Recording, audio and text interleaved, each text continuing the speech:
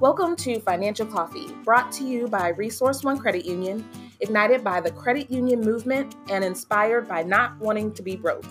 So come have a sip as we try to come up with just the right blend of financial tidbits to help you achieve your money goals. Welcome, everybody. Thank you so much for joining us today on this wonderful day. Welcome back if you've been before, or maybe you're a newbie, but we have an awesome, fantastic, yes, I said fantastic series that we're starting today. And yes, it is going to be over history. But don't leave yet. Don't leave. We're going to make it as interesting as possible. And it's all about credit unions. Of course, this is a credit union show, but we like to give more information. We like you to know who you're banking with and where we come from. You know, history, that's why it's important. So we don't repeat the mistakes of the past. And, you know, it helps us grow. But I do have an awesome special guest with us here today. Mike, how are you? I'm fantastic, Veronica. Thanks for having me on. Yes. And so he's going to help us understand some of this history and digest it a little bit. And I'm super excited. But of course, I first have to ask you, what are you sipping on today? So today, just a Diet Coke. We're kind of later in the afternoon, so sipping on a Diet Coke today. Well, I have to keep our legacy alive here on Financial Coffee. I am having a straight up Black coffee right here, and it is fantastic. It's been cold here in Texas, so we got to stay warm some kind of way. So that's what I'm doing.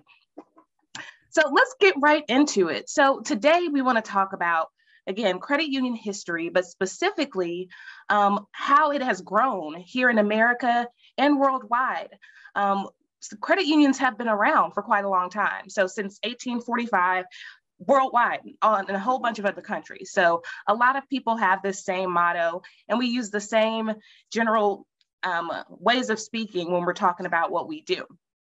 But I think that it's important for us to talk about some names, some people who have helped make the credit union industry what it is today. You want to start us off, Mike?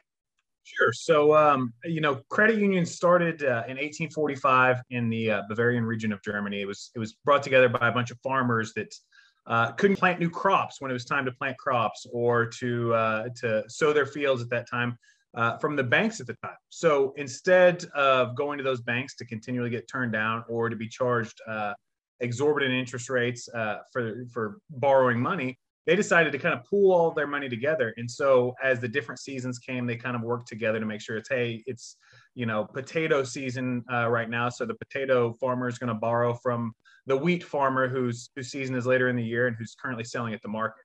And so they started as cooperatives in Germany in the 1840s. And then they really kind of kicked off in North America with a man named Alphonse Desjardins. He was a Canadian. He was born in 1854. And he really got the credit union movement started here in North America in the late 1900s or the early 1900s, specifically in Canada. But he also was instrumental in beginning credit unions in North America across the United States as well. He actually started the first credit union in New Hampshire. It was St. Mary's Bank, but technically it is a credit union. And that location is still there today. It's actually the America's Credit Union Museum. Have you ever been? I have not had the opportunity to go, but I just love to visit that region. But if I ever got up there, I would absolutely pop in and see it. It's kind of cold right now, but anyway.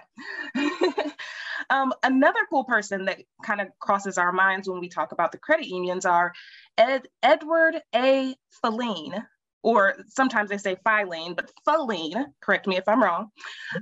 He was a millionaire. So he had lots of money and a family business, and he helped introduce different ideas to the credit union movement, different innovative ideas. And that's something that's very important to us in the credit union world. We want to be able to provide services and think of new things to serve the people that we serve. And so he was the start of that. So he introduced things like profit sharing plans and minimum wage for women, work benefits, our famous 40-hour work week, things like that. So he found out about the idea of credit union co-ops in India, and from there used his own money So he used his own dollars that he had, $1 million to be exact.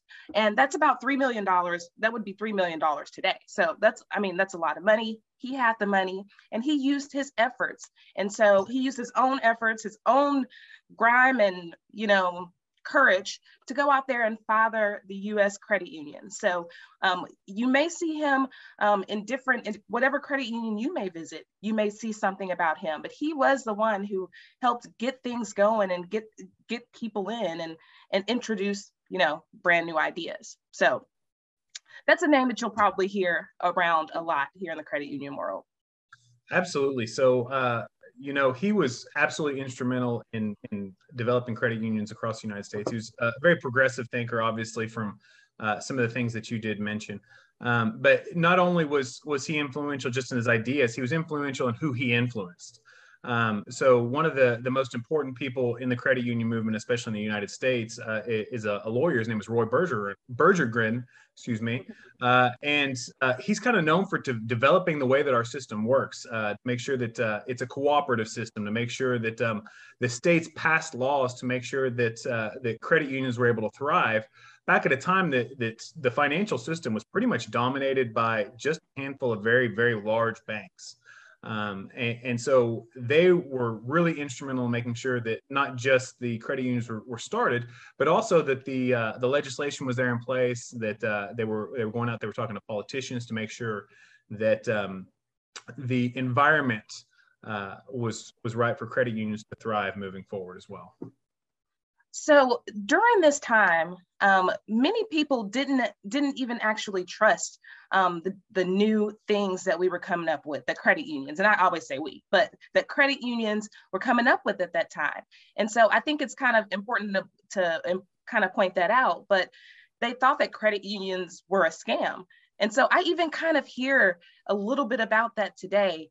When people talk about a credit union and they don't, really know what it is, that's kind of what it reminds me of. They're like, oh, well, credit union, they can't really help me. They can only serve this. It's just things that you hear because you don't fully understand what the credit union does and what they were trying to do at that time in order to help people that couldn't be helped other places. But yeah, they thought that the credit union was a scam and all the different things that they were doing.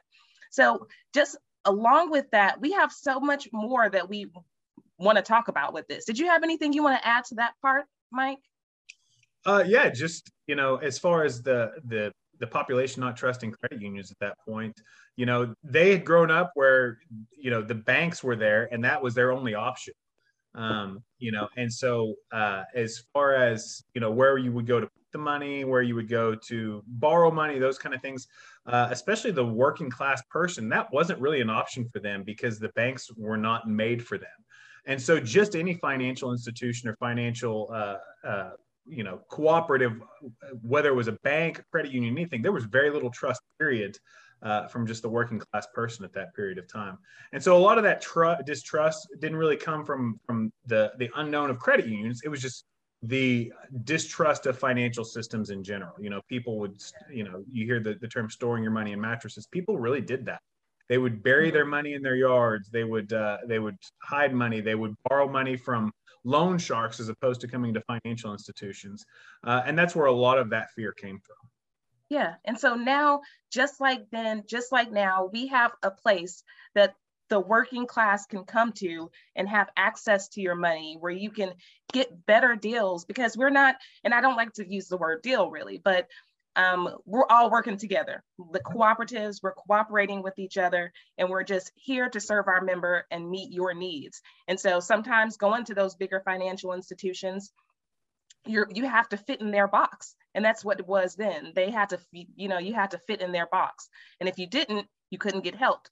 So that's what credit unions are here for. I could go on that rant right there, but I'm going to stop it here. We have a part 2 to this awesome series that we're talking about the history. Come learn with us. I'm learning more stuff. We hope that you learn more stuff, and see you on part 2. Bye. So if you ever have any questions or comments, just like a credit union, we're here to serve you. So let us know what you want to hear. Email us at financialcoffee@r1cu.org. Again, that's financialcoffee@r1cu.org. cu.org.